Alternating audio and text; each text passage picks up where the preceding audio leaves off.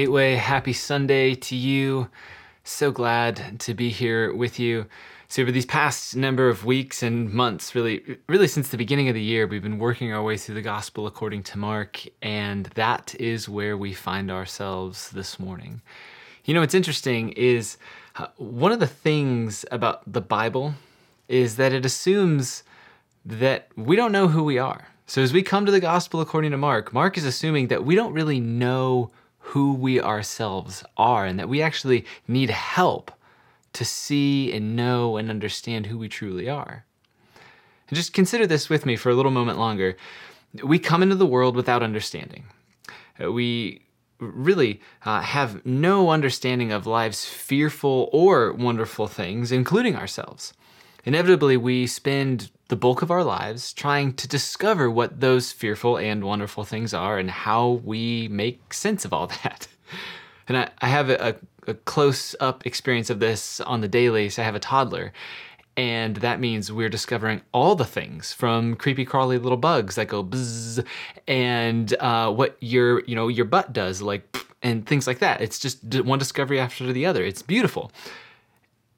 It's also intense. It's sad, but it's also strange. It's this thing that doesn't stop when we stop toddling about.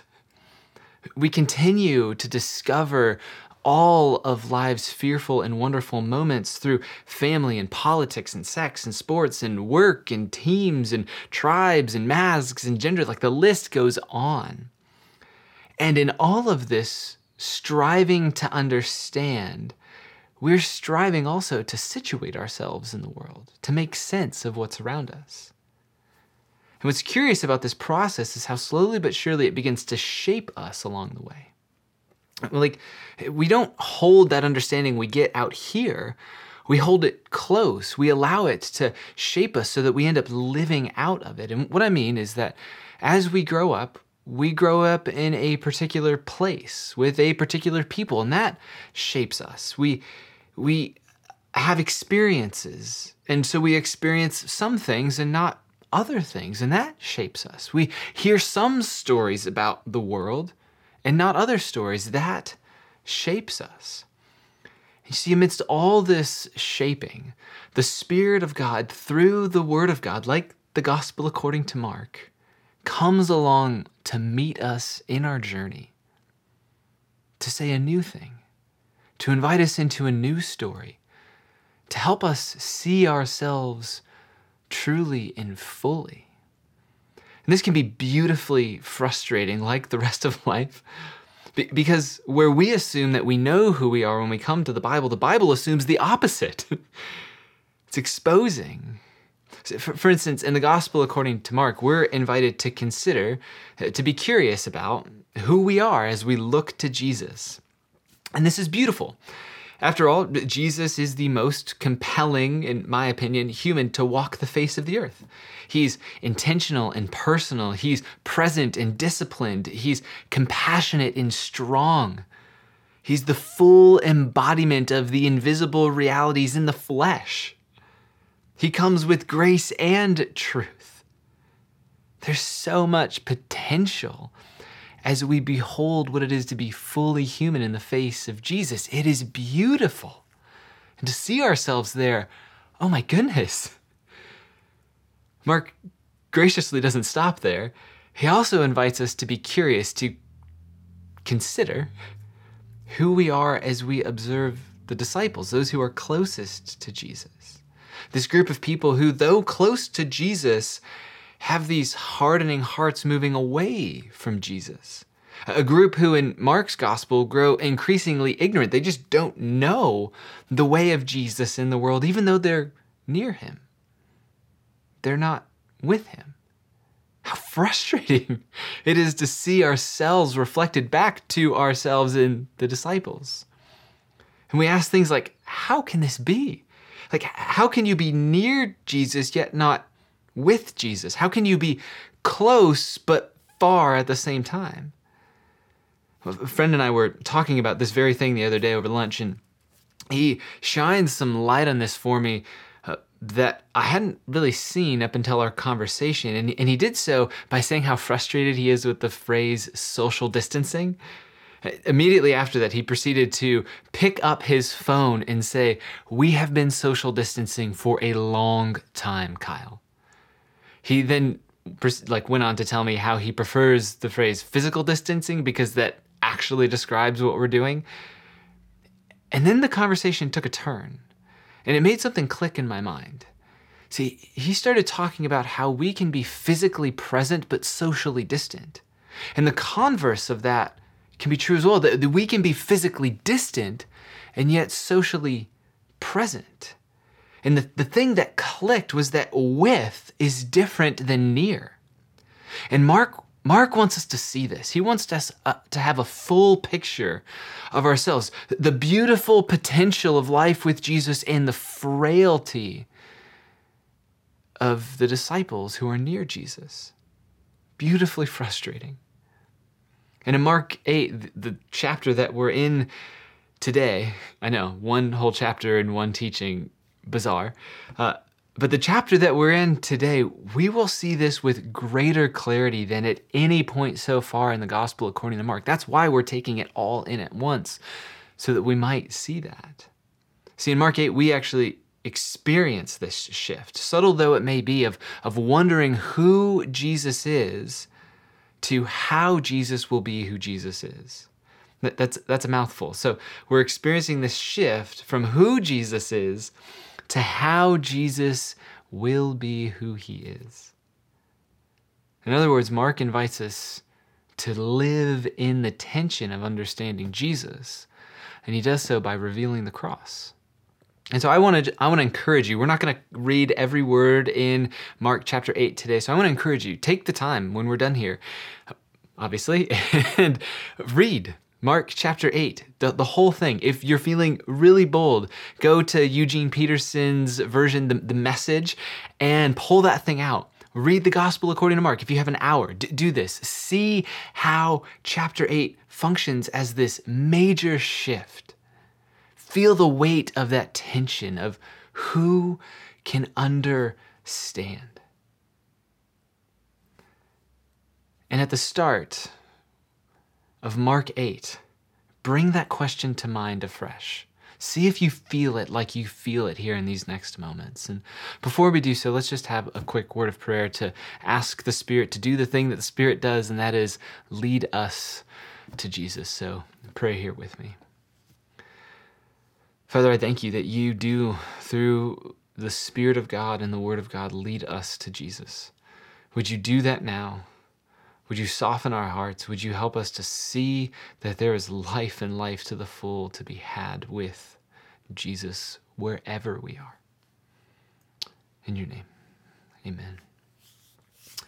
So at the start of Mark 8, in verse 1, we meet Jesus still in the Gentile territory. If you remember, they're in the Decapolis, which means that Jesus's followers are there with him. And then Jesus's words here are to Gentiles, to non-Jews, presumably people outside of God's covenant promises. This is a big deal.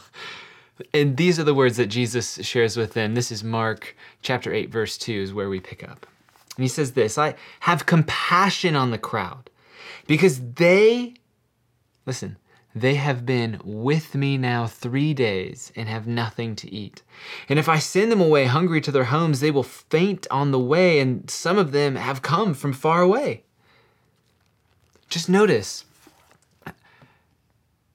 how Jesus' ministry is still moving toward all the wrong people. And hear his words again, especially these. He says, I have compassion on them. And why? Because they have been with me. See, this is how Jesus describes his followers, like those who are close to him, those who are the heirs of the covenant promise. This is what Jesus says to his disciples, that they are to be with him. And yet these words are words Jesus uses to define a foreign people, and not just any foreign people. Let me remind you, these are people from the Decapolis. This is the place that houses the Roman military oppressors. And in that place, Jesus encounters those who desire to be with him. And the response that flows out of that desire to be with Jesus is compassion. And now who's Jesus talking to here? Well, he's talking about Gentiles, but he's talking to his disciples. Man, this is like a deja vu. If you've been with us in the Gospel according to Mark for some time now, you'll remember that this is not the first time that Jesus feeds a large crowd.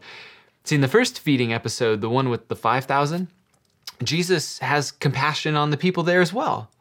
They're also hungry. And Jesus' compassion there, just like it here, demands that he not send the people away. Can you recall what happened in that first episode? Yeah, Jesus tells his disciples to feed the people. They can't imagine how, and so Jesus shows them how. He multiplies a sack lunch to feed thousands. And here in Mark 8, it's like Jesus' words are the scaffolding upon which the disciples can stand and safely step into the kingdom power fully available to them. So they can feed the crowds, so they can live into the reality of life with Jesus. And what's their response? Jump down to verse 4. They say this: "How can one feed these people with bread here in this desolate place?" Does it sound like they understand? Does it sound like they get it? Does it sound like they understand the movement of Jesus' compassion? Well, yes and no. You see, they get what Jesus' compassion does, that it is compelling him to move on behalf of these people, and yet they don't see it all. And I don't know if this is really the tone of the disciples, the tone with which I read their question, this one where, but this is what I think that they're saying is, how can one feed these people?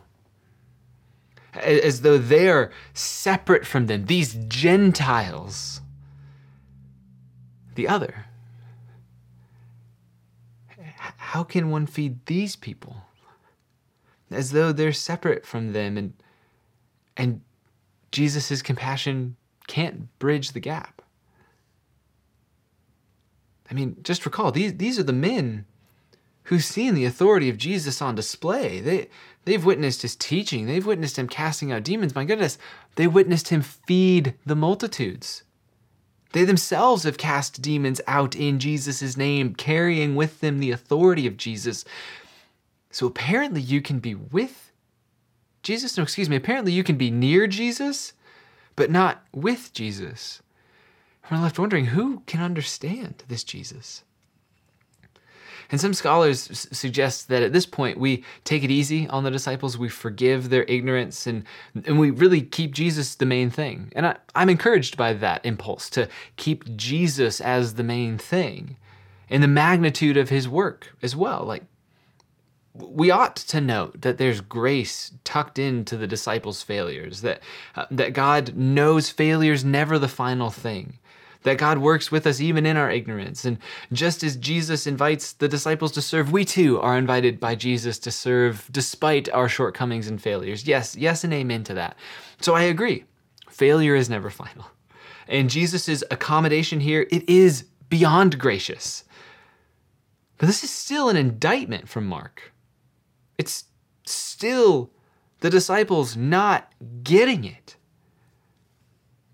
That there's more to being with Jesus than being near Jesus. Like, proximity doesn't do the whole thing. It's like the power of Jesus doesn't just automatically diffuse into the life of the disciples because they're with him. Because they're near him. Like, authority and power come from the withness, not the nearness. And we see that in the next 2 episodes all the more. Jesus, after this little scene of multiplying the bread and the fish, he comes back to the other side. And he comes to the Jewish side, and it's realizes that there in that space, the same thing is happening. Tension with the religious leaders. And he's quickly entangled with them in an argument. And we wouldn't really know what the little spat was about, but I can imagine Jesus said something witty and winsome, and plainly obvious, to which the Pharisees said something like, well, prove it, or give us a sign. And this, that's just conjecture on my part. However it went down, Jesus then shared these words, grieved in his heart. He lets out this sigh and then says this in verse 12. He says, why does this generation seek a sign? I say to you, no sign will be given to this generation. Does the feeding not count? Does the casting out of demons not count? Does the calming the seas not count? How many signs are enough signs? See, it's ironic that they ask for a sign because Jesus just multiplied bread in the wilderness, which is a total God move. This is what Yahweh does in their foundation story. In the Exodus account, he gives them manna in the wilderness, bread from heaven. And they still want Jesus to prove himself, to prove that his kingdom message is legit. And we're left asking, who can understand? And so in the face of this, Jesus just gets in the boat and he leaves. I think there's wisdom for us to take from this little interaction. So Jesus isn't opposed to disagreement. He just knows how to disagree well. And when that disagreement slides into quarreling, he won't abide quarreling, so he leaves. Then on the boat, we see this in verse 15. Jump there with me. Jesus says, watch out, beware of the leaven of the Pharisees and the leaven of Herod. And they began discussing, this is the disciples now, they began discussing with one another the fact that they had no bread. And Jesus, aware of this, said to them, why are you discussing the fact that you have no bread? Do you not yet perceive or understand? Are your hearts hardened? Having eyes, do you not see? Having ears, do you not hear? Do you not remember when I broke the 5 loaves for the 5,000? How many baskets full of broken pieces did you take up? 12? In the 7 for the 4,000, how many baskets full of broken pieces did you take up? 7? He said to them, do you not yet understand? Again, Jesus invites the disciples to understand that his ministry is more. It's more than physical provision. It is that. And it's more than bread. And the point is not that they have the wrong bread or no bread at all. That's just an illustration at this point. The point is that their hearts are at risk. And what are their hearts at risk to? Well, to the leaven of the Pharisees and Herod. Men who accrue power. Men who allow abuse to happen in a temple for people with withered hands to remain there, uncared for. Jesus is saying, watch out for that. Watch out for those who slip into quarreling and live in that space. Be on the lookout for that. See, Jesus wants the whole heart of his follower. And so he calls them to avoid the words and ways of those who've been perverted by power and religiosity, a power that claims to be acting on God's behalf while the weak and the vulnerable are neglected. This is not the power of Jesus. This is not power at all. This is evil. This is the anti-kingdom. And that's what they're to watch out for. That's what we're to watch out for. Something that zags when the kingdom of God zigs. It's something that may even look good or appealing, but when you start to stare at it and you observe it, you see that its motives are for self-interest rather than for those around who really do need care. And maybe that sounds too simple, but Jesus is saying this simple and plain thing. Watch out for these people who have abused power, and they start talking about bread. And when they get ashore, awash in misunderstanding, a subtle shift comes to the fore from Mark. And to punctuate this shift, Mark tells us this 2-stage healing. It's this story where Jesus takes a blind man away from the crowd that brings this blind man to Jesus to be healed. And then he heals him partially, takes him saliva on the ground, rubs on his eyes, and then he heals him completely. And at first you may think, okay, maybe Jesus is still a little bit frazzled from the whole bread debacle, and he just needs to warm up a little bit, like his healing juices need to get flowing. But that's not the focus of Mark. This isn't like a case for Jesus' divinity to be dismissed.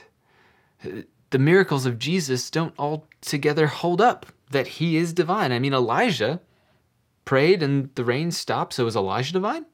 See, this is not about the divinity of Jesus by any means. That's not Mark's focus. Remember, this is where Mark is preparing us to see how Jesus is who he is. Therefore, the healing stands as this living object lesson, like a living parable for the disciples to see themselves into. Just as Mark stands as the living word for us to see ourselves into. The disciples see, but they don't see. They understand, but only as those near to Jesus, not as those who are with Jesus. And to help this sink in even further, just as Jesus took the man away from the crowds, Jesus takes his disciples away. He takes them away on a journey north. And on the way from Bethesda to Caesarea Philippi, with this living parable of a blind man slowly regaining sight, Jesus asks this question in verse 27. Go there with me. He says, "Who do people say that I am?" And they told him, John the Baptist. Well, others say Elijah, and others, one of the prophets. Just stop right there. Can you imagine everything packed into that question? Like, I'm struck by Jesus' willingness to put that question forward, to ask something that could leave him hanging. Like, what if they say something bad about you, Jesus? See, Jesus is so assured in who and whose he is. He's so assured in his belovedness that irrespective of what response comes forward, he's not fazed. So the question is not for Jesus to receive some sort of verbal affirmation or accolade. The question is for the disciples. And we actually see this further in verse 29. Continue there with me. And he asked them, "But who do you say that I am?" And Peter answered him, "You are the Christ." Very next verse, Jesus strictly charged them to tell no one about him. See, immediately, Peter, the disciples' spokesman, the rock, or perhaps the hard-headed one, speaks up and names Jesus as the Christ, the Messiah, the anointed one. And in this moment, all of the tension around who Jesus is, like the cumulative weight of 8 chapters, dissipates, but only in part. See, Peter names Jesus as the Christ on behalf of the disciples, and it's like, yes, they see it. Okay, they've had these kind of hard-headed moments in the past, but now they're getting it. They name Jesus. This is who he is. And we know that from the beginning of the gospel, according to Mark, that Mark knows who Jesus is. And we know who Jesus is, but all along the way, the disciples do not know fully who Jesus is. But you see, just as soon as Peter speaks, Jesus speaks as well. And he tells them to keep silent. And notice that he tells them to keep silent. And Peter can oftentimes get a bad rap as one who speaks his mind, and it's true in part because he just lets it ride. But he's their representative. So Jesus turns to all of them and tells them to keep silent. And the force of this verb there is strong.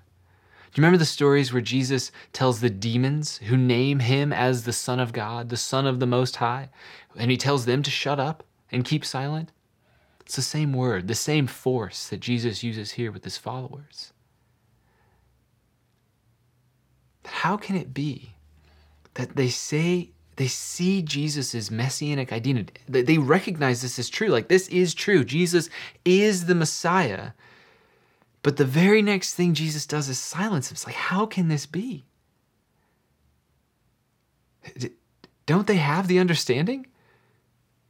Well, yes and no. So Jesus is not just proclaiming God's kingdom. He is doing that, but he's also claiming to be the king. And so, yes, they see Jesus, but they see him in reverse. They see a king and imagine him into a kingdom that they want, a kingdom of their own imagination. And in doing so, they miss God's work through Jesus. And we see this in verse 31. Go there with me. And he began to teach them that the Son of Man must suffer many things and be rejected by the elders and the chief priests and the scribes and be killed, and after 3 days rise again. And he said this plainly. You see, the ethic of the kingdom extends from the reality of the king.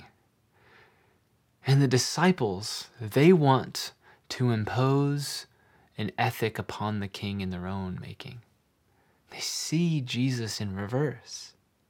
Because those who inhabit the kingdom, that is the kingdom of God, they live out of the ethic embodied by the king. The disciples don't see Jesus because they're blinded by their own vision for Jesus' life. It's this theme that develops over and over again in Mark because he wants us to see that we can, will, and do see Jesus into our own vision. So we just have to stop every time it comes up and ask, what am I asking to Jesus to do that is not what Jesus is here to do? Who am I asking Jesus to be that he himself never identified as? We just have to be willing to wade into that space, lest we have Peter's move here, lest we stand firm in our vision for Jesus and respond like this in verse 32. And Peter took him aside and began to rebuke him. The intensity there is that Peter didn't just rebuke him singularly, he rebuked him over and over again. Because Jesus wasn't living in to his messianic identity according to Peter's standards. Because the Messiah doesn't suffer. The Messiah conquers. The Messiah isn't rejected. No, the Messiah asserts his position and fights for his rights. And certainly the Messiah isn't killed. Because a dead Messiah is no Messiah at all. And in that sense, I can understand, I guess in part, Peter's impulse to clap back and correct. And yet, let us hear Jesus' kingly response of who can understand in verse 33. But turning, Jesus receives the rebuke. Do you notice this? Those two words, but turning. Jesus receives the rebuke, and he goes on to say this. And seeing his disciples, he rebuked Peter, and in turn the disciples, and said, "Get behind me, Satan. For you are not setting your mind on the things of God, but on the things of man."